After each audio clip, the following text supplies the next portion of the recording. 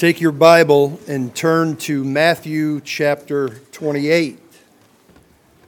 This Easter Sunday, 2023, our text this morning will be Matthew chapter 28. We'll look at the first 10 verses.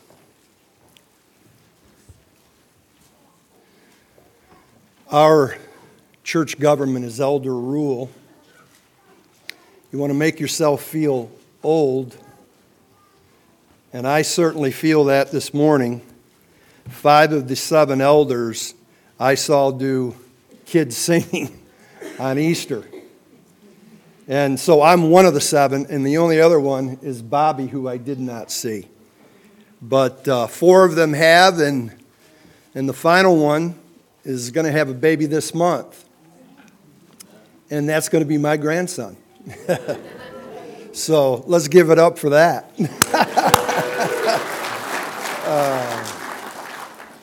All right, the text, as I said, is Matthew chapter 28.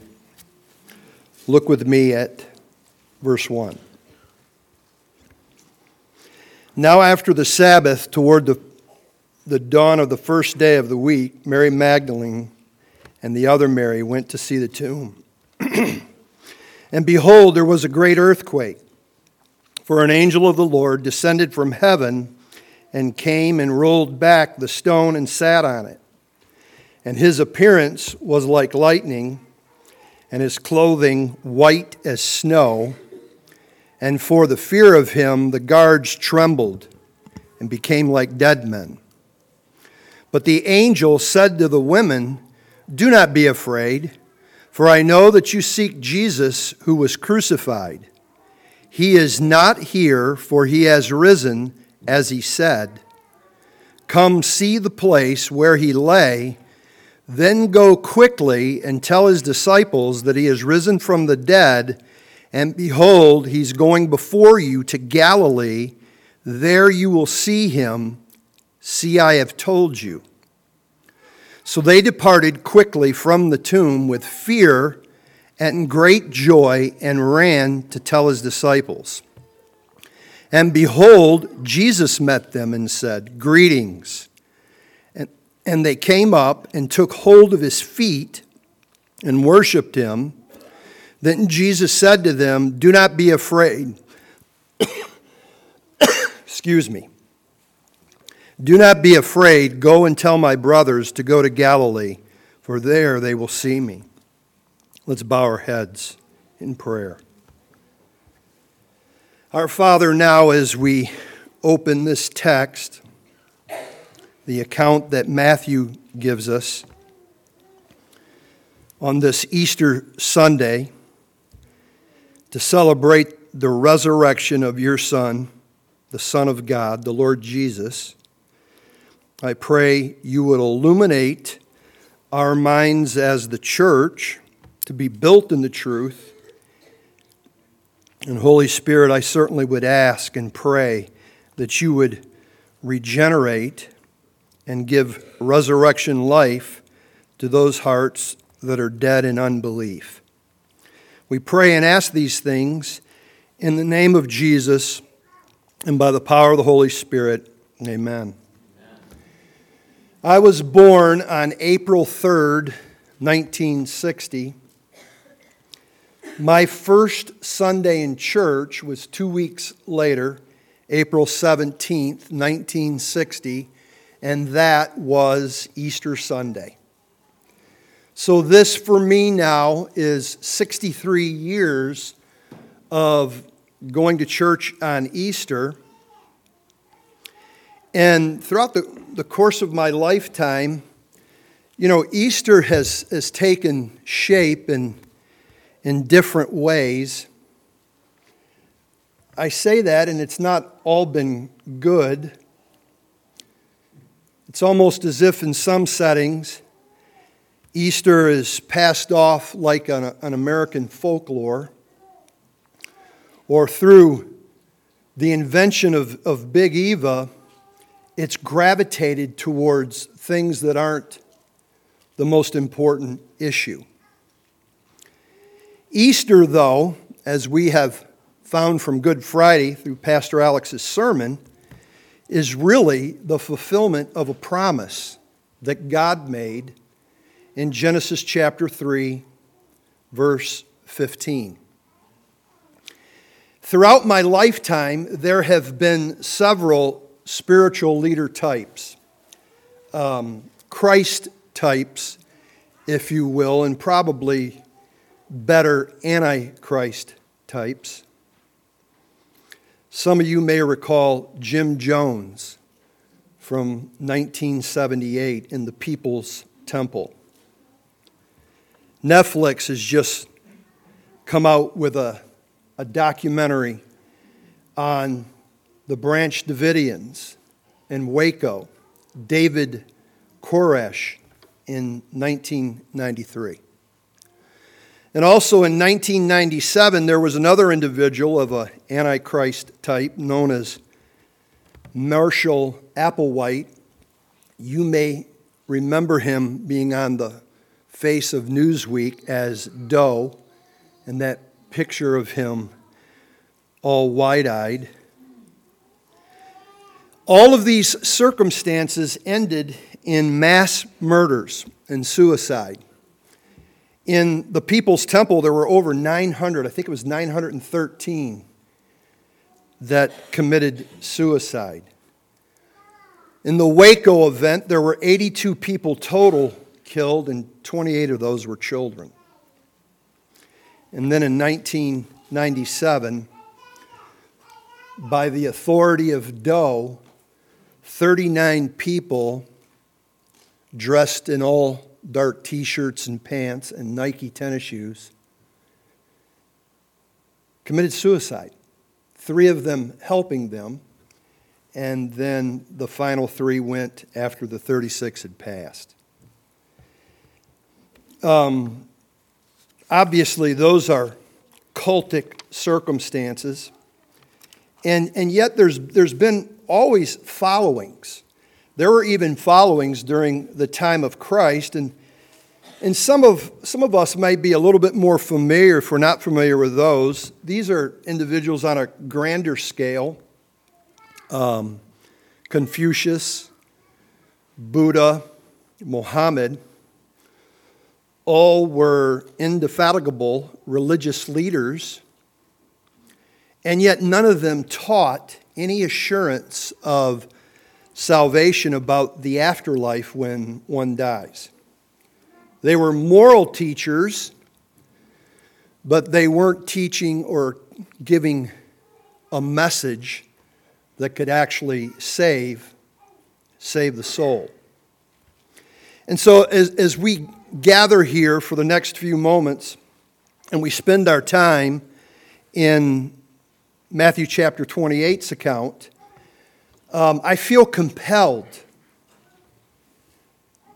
certainly in a room this size, to want to give you something that is real.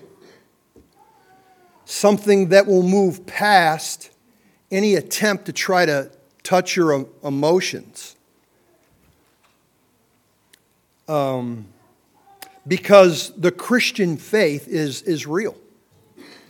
It's based on truth, but it's truth that is rooted in history. It is truth that had eyewitness accounts. So as we're alive today, on this Easter Sunday in 2023, these accounts took place. Good Friday, Jesus went to the Mount Golgotha and he died. And on this very Sunday, some 2,000 plus years ago, Jesus rose from the dead.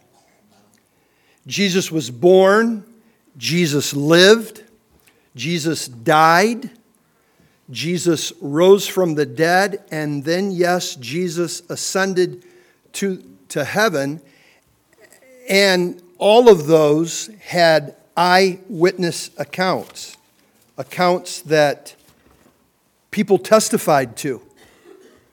People not only believed in them as if they were some sort of pithy statement, they witnessed it. And in that witnessing of what took place, they then moved on to tell those events and how God had transformed them through the life, death, and resurrection of Jesus of Nazareth. Scripture itself gives us 13 post-resurrection appearances of Jesus that are recorded in Scripture. Now, here's what I want you to think about before we dive into the text. One of those appearances in 1 Corinthians chapter 15 tell us that Jesus appeared before 500 brethren. 500 men, Jesus appeared. And at the time that Paul wrote that in 1 Corinthians, he said most of those people are still alive. Nearly all that witnessed Jesus resurrected were brutally murdered. And they were brutally murdered because they would not deny having seen Jesus alive.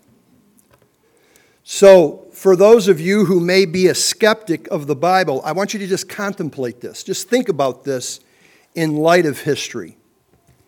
Now, most of the people in this room weren't alive for this, but really, I think the turn against institutions in America happened in probably the wildest decade of my life is the 60s. And as a result of the 60s, or part of the 60s, in the early 70s became an event called Watergate. And Watergate was broadcast live on television. I'll never forget coming home in middle school, and my mom was watching it every day on the edge of her seat. And at that time, I really didn't pay much attention to it. But I want you to think about this logically as America itself transitioned, really. 5 men could not hold together one lie. 5 men. Not 500. 5 men. There really is no event in history that has changed the world as the resurrection of Jesus, the literal bodily resurrection of Jesus. Lifeway and Ligonier do a study on religion every 2 years. In the 2022 study, a survey, gets a little weird to me, to Christian American adults, 2 out of every 3, so 67% believed in the resurrection. I kind of wondered, well, what about the other third? What are they believing in? And what are they even thinking about? Paul would say in 1 Corinthians chapter 15, where our elder Bobby read from, if the resurrection isn't true, we're to be pitied. And why in the world are you even here? There's no reason to meet. I think in Christendom today, many desire a lighter Jesus, one to enjoy for mere humanitarian reasons. Things like to be kind, to love one another. All those, of course, are attributes of the true Savior. But I really think that people desire a tame Jesus. A Jesus, really, that isn't real. Because he's not described like that in Scripture. So as we begin to look at this text, we're going to look at 5 things in this particular account, one of the 13, that had effects on creation, the angel, the guards, the women, and Jesus himself. And yet, as we move through this particular account, and this is the only one we're going to look at, I want you to think about what are you thinking about Jesus in light of history? A history that has been attested to. A history that is real. And what I hope to do this morning is to present to you God's message called the gospel, which is a real message. And it's a message that can reach deep into your soul and change your heart and change your life. We look back to the text, and the Bible tells us in verse 2, on this particular Sunday, and this account's given in 4 different areas, but we're going to just focus on Matthew chapter 28, meaning 4 different Gospels. And here, though, the text tells us, behold, there was a great earthquake. The resurrection of Jesus and, of course, the life of Jesus had an effect on creation. When Jesus rose from the dead this morning, as it took place, a great earthquake occurred. You'll recall from Good Friday, as Pastor Alex preached from Matthew's account and moving around, that Jesus was on the cross at 9 a.m. on Friday. But the Bible tells us that creation itself, from noon to 3 p.m., and at 3 p.m. he died, the land went dark. It was under total darkness. As was read Friday night from Isaiah chapter 53. I think Pastor Bobby read from that text. Jesus was becoming the sin offering for sin. The just one for those who are unjust. In darkness, Christ was left on the cross, deserted, as he suffered for the sin of God's elect. When I consider and I think of creation being held in darkness, to me, it's as if creation itself is ashamed of the world. Creation knows that it was created by Christ. According to John chapter 1, verse 1 through 14. The Creator, the King of all creation, was dying on Good Friday. And yet on this morning, as day break, creation shook. But it wasn't a shaking for fear. It was the shaking of a pronouncement. As this great earthquake thunders, and then eventually the angel comes down, the earth is going to know now new creation has come. The King Jesus will walk out of the grave, and our Creator is alive.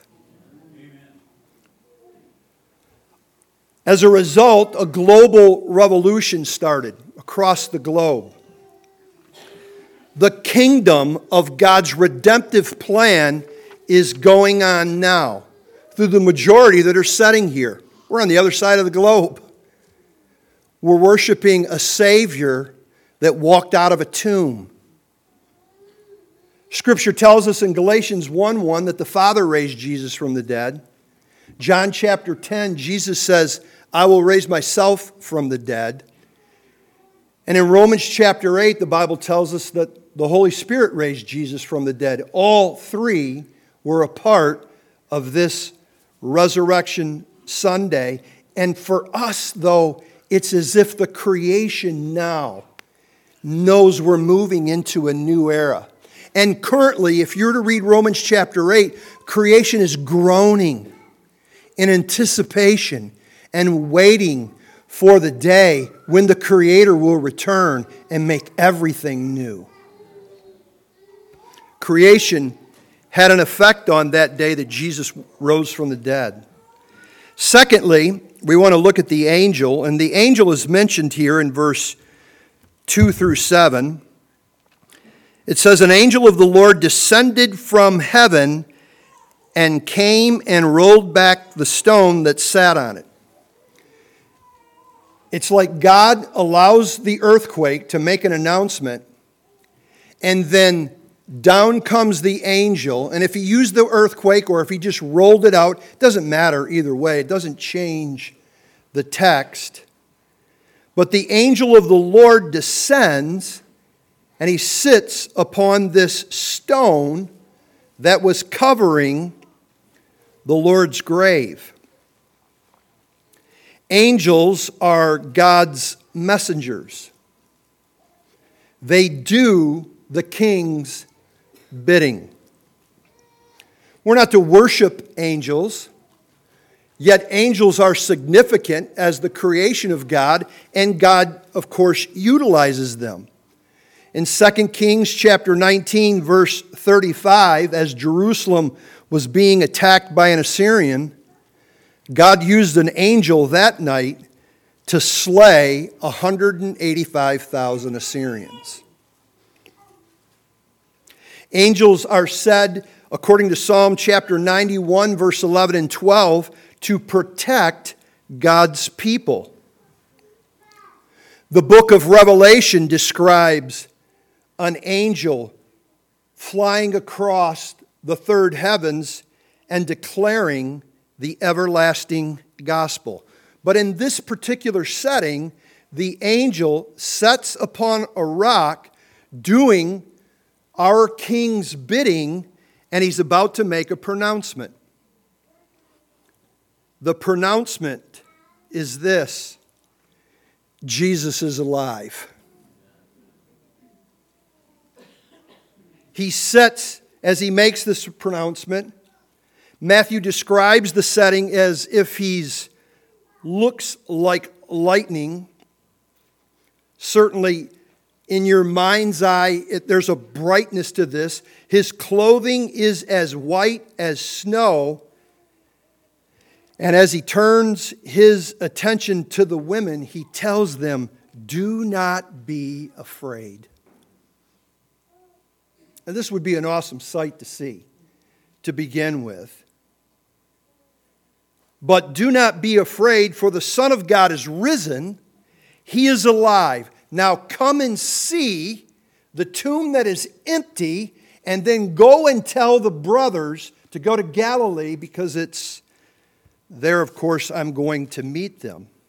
The angels had a part on the resurrection of Jesus. The third group that we're going to look at here is the guards. The guards, of course, are mentioned in the text in verse 4. "And for fear of him, the guards," plural, "trembled and become like dead men." Now again, for those of you who were here Friday night, Pastor Alex did well to point our attention to the political environment of the time between the Romans and the Jews. So, these weren't security mall cops. These were battle-tested warriors, Roman soldiers. And they were sent there specifically due to the political nature of Christ's death and the stir that was going on in Jerusalem. They were left in charge of the tomb. But it's for nearly 100 years at this point in history that Rome has taken over a part of the temple, and they're making sure they even put in the right high priest, as greasy palms give grease to the other palm. They were set there to protect the body due to the nature of what was going on in Jerusalem. And the Romans themselves knew how to treat harshly any messianic type. Pontius Pilate, along with Rome, thought they had cured this perceived evil to them. But I want to be clear about this, because when you read the Gospels, I think people get an inappropriate view of Pilate. Pilate despised the Jews, and he hated his post. He thought they were despicable. And yet, like a lot of politicians, he was a corrupt leader, and he regularly took bribes. And just so finally, though he was struck with the pure, holy nature of who Christ was and his wife's warning, he went ahead with it because he just wanted this off his plate. The guards themselves, the text tells us, see the angel, they feel the earthquake, and they fear and they tremble, and they become like dead men. They're traumatized. The soldiers here, though, really picture something for us. The guards mark those in unbelief. Unbelievers' hearts are dead, and there is no life in them. And yet deep within those who do not believe, they possess a fear of death, though some may not want to admit it. Unbelief, friends, is unreasonable. Think of the scene in terms of what the guards experience, then jump down with me to verse 11. They know the grave is empty. They've seen the angel, and then they basically faint over and have to be awakened. And after this event happens, it says, while they were going, behold, some of the guard went to the city and told the chief priest all that had taken place. Now think about this. They described to the chief priest that put together, again, as Pastor Alex mentioned Friday night, a kangaroo court. Jesus, the innocent one, wasn't even tried rightly by their own Jewish law because they wanted one thing. They wanted him out of the way. He was messing things up. He was hurting their financial system, and as a result, they wanted him dead. Though there would be witnessed accounts of Lazarus being raised from the dead and people running and telling the chief priest, because unbelief, my friends, is unreasonable. Doesn't make any sense. It's not based on truth. It's rooted in a foundation that gets suppressed in fear, and it manages itself with money or power or whatever sort you want to fill it with. And in here, a deal again is made. Verse 12, and when they had assembled with the elders and they had taken counsel, they talk about what are we going to do about this. They're not concerned, either one of them, about the fact that the tomb is empty, that Jesus is risen from the dead. Rather, after they take counsel, they gave a sufficient money to the soldiers. They decided on the price, pay him off, and just tell a lie. Tell him that the disciples came and stole his body. Why? Because unbelief is unreasonable. It puts off the obvious. Unbelief does not want to look to the future of what will happen after this life. Dear friends, pride is the reason why the lost won't repent. Pride is the reason why they won't look at the truth. Think of their own lives. Think of the consistency.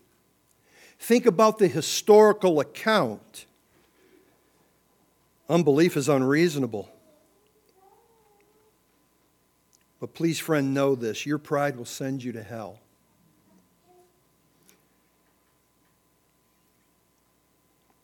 And all of humanity along with the unredeemed, will face Jesus in the judgment. It's a day that the Bible says that has been appointed. You have the exact day already written down when God is going to take you from this life.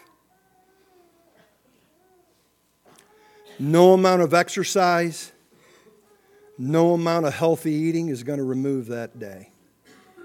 Listen, I'm an advocate. Brother knows I need to lose about 20. All right, maybe 30.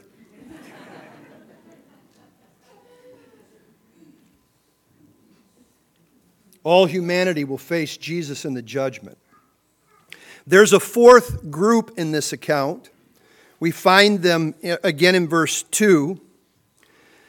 The Bible tells us that Mary Magdalene and the other Mary went to the tomb. They're, of course, mentioned in Matthew chapter 27, verse 56. The early church, after Jesus would ascend, would collectively meet on Solomon's porch in the temple, and then they would go to homes.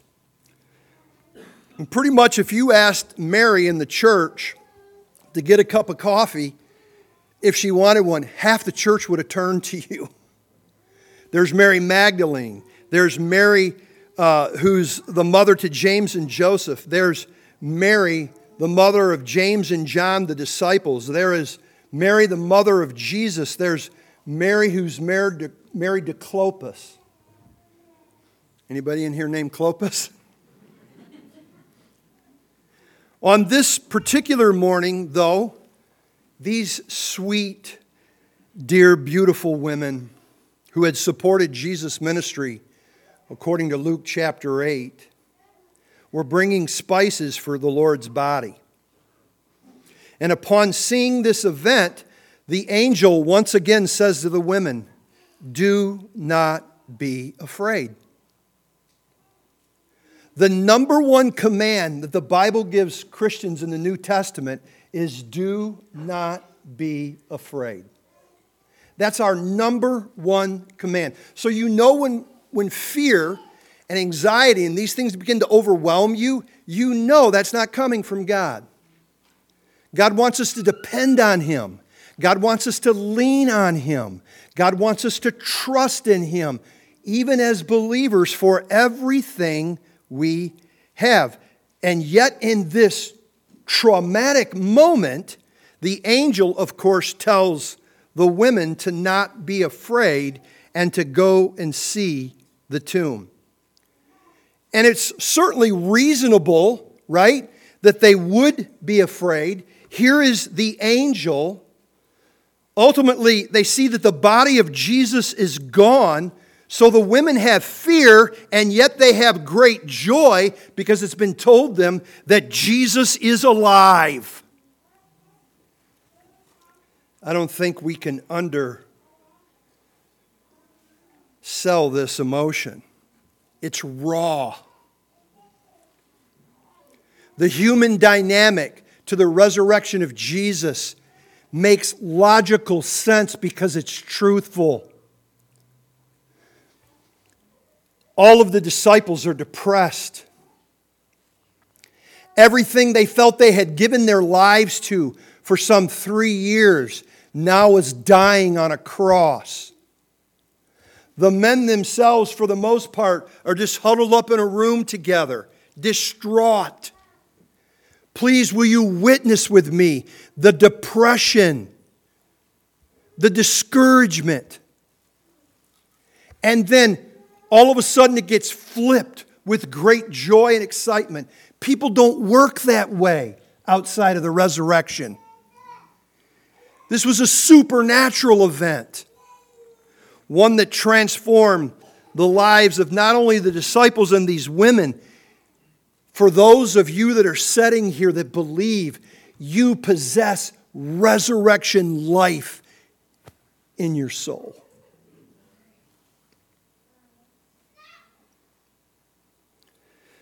Come and see and go and tell. Well, as the women make their way, verse 9, jump with me to verse 9, says this, and behold, now Jesus meets them and says, greetings. If you're reading out of an ESV, which I am, it says greetings with an exclamation point. It's a normal, right, greeting, kind of like when we say, hey, how you doing, type thing. But here, it does have an added emphasis. Jesus knows they're afraid. Jesus created them. Jesus knows they've got great joy, given the announcement that's just made to them by the angel. Inside that Greek word for greetings means rejoice, be glad, because I'm alive.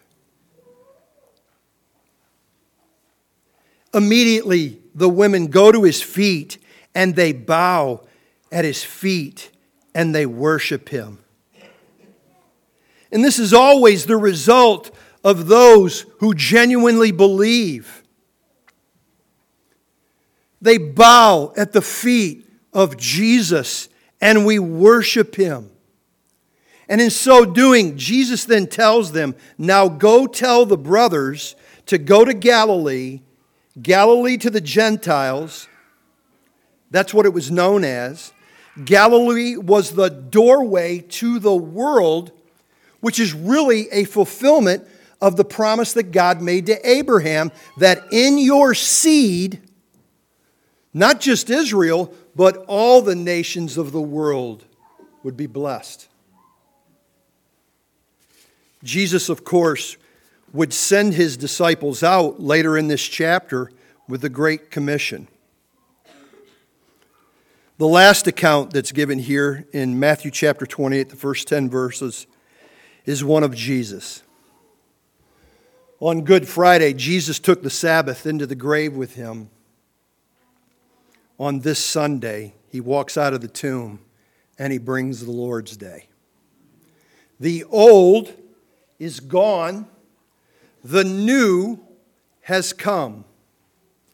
Jesus is the Christ, has been proven by his resurrection.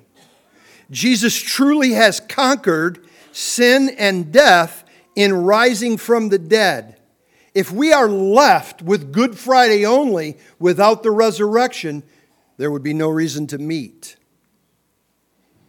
But Jesus did rise from the dead. But Muhammad didn't. And Confucius didn't. And neither did Buddha. They're all dead.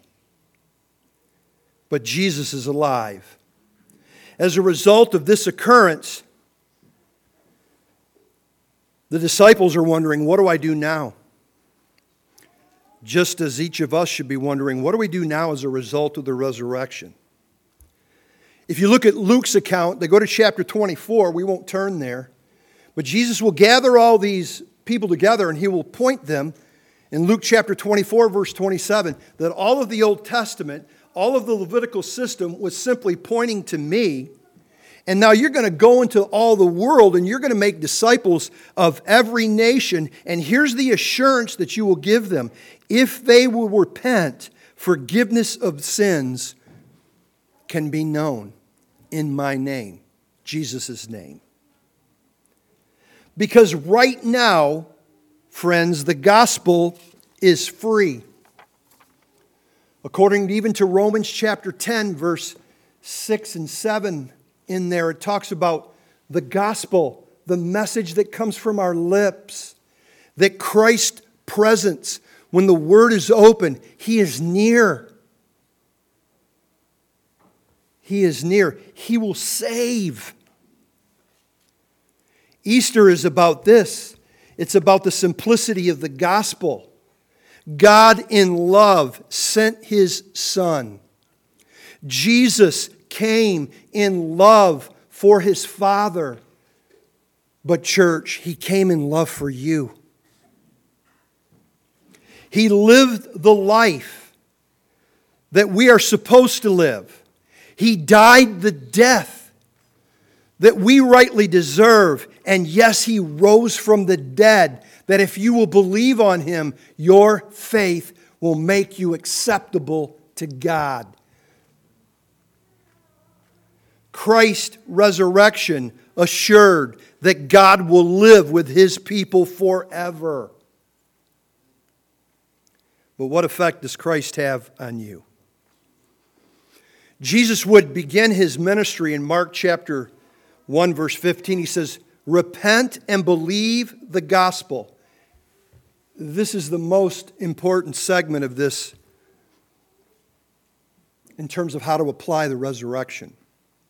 Will you repent and will you believe the gospel? What is repentance? Repentance is an acknowledgement that you're a sinner that moves past, oh yeah, I've known a lot of lost people who reject Jesus. Yeah, I sin. It is an acknowledgement that not just that you are a sinner, but that you are a sinner on the inside and the out. That there's nothing you can do of yourself toward a holy God but bring your sin. And genuine repentance in acknowledge of that will turn towards God's mercy that is only offered in the Son of God, Jesus. So genuine repentance comes to acknowledge its own sin, but the heart begins to turn in a desire and a need, in a begging, Lord, would you forgive me of my sin? I can't save myself.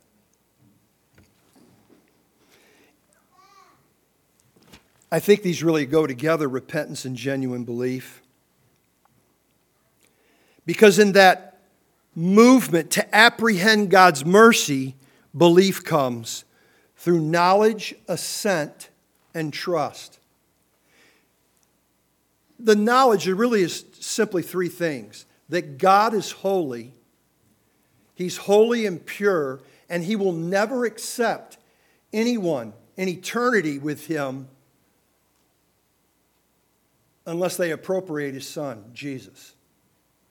That God is holy, that I'm a sinner deserving of hell, and that Christ alone is the one that can gain me eternal life. Jesus would say this, I am the way, the truth, and the life, and no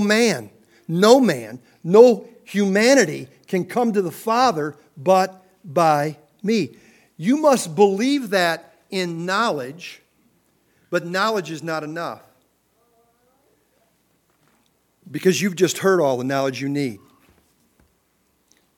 You must not only have the knowledge, a necessary component to genuine faith, but you almost assent or head knowledge, believe those things to be true. To believe what God says about Himself, what God says about Jesus, what God says about me, those things are true. And as they come together in your desire for forgiveness, please, friends, know this assuredly. If you trust in Jesus alone, He'll save you. That's the promise of the gospel. For whosoever calls upon the name of the Lord shall be saved. That phrase, call upon the name of the Lord, is repentance and belief. Only Christ saves. Last week on Palm Sunday, Pastor Alex posed the question for us, who is Jesus? Jesus is the resurrected Lord. He's the Christ, the Messiah that was promised when Adam and Eve sinned in the garden. Folks, you need something that's real. You don't need moral therapy. You don't need self-improvement. Man, we need a Savior. And only Jesus can forgive you of your sin. Dear friend, trust in Christ alone, because He alone is the answer. Repent and believe the gospel. Let's pray. Father, now as we come to the time where your people will dine at your table, the sacrament that is left for your people, we are baptized into the church upon our faith. We then, in a week-to-week way, dine at this holy meal called the Lord's Supper. The bread, an example of Jesus' body sacrificed for our sin. The wine, represented as Christ's blood shed on our behalf. On this Easter Sunday, 2023, Lord, build your church in the truth. Lord, awaken the dead heart in their sin. May they see their sin as unreasonable and their unbelief as being unreasonable, cloaked with pride. Father, might they know your Son this morning in genuine faith, so that they won't face him one day as their judge, but as their Savior. We pray and ask these things in the name of Jesus and by the power of the Holy Spirit. Amen.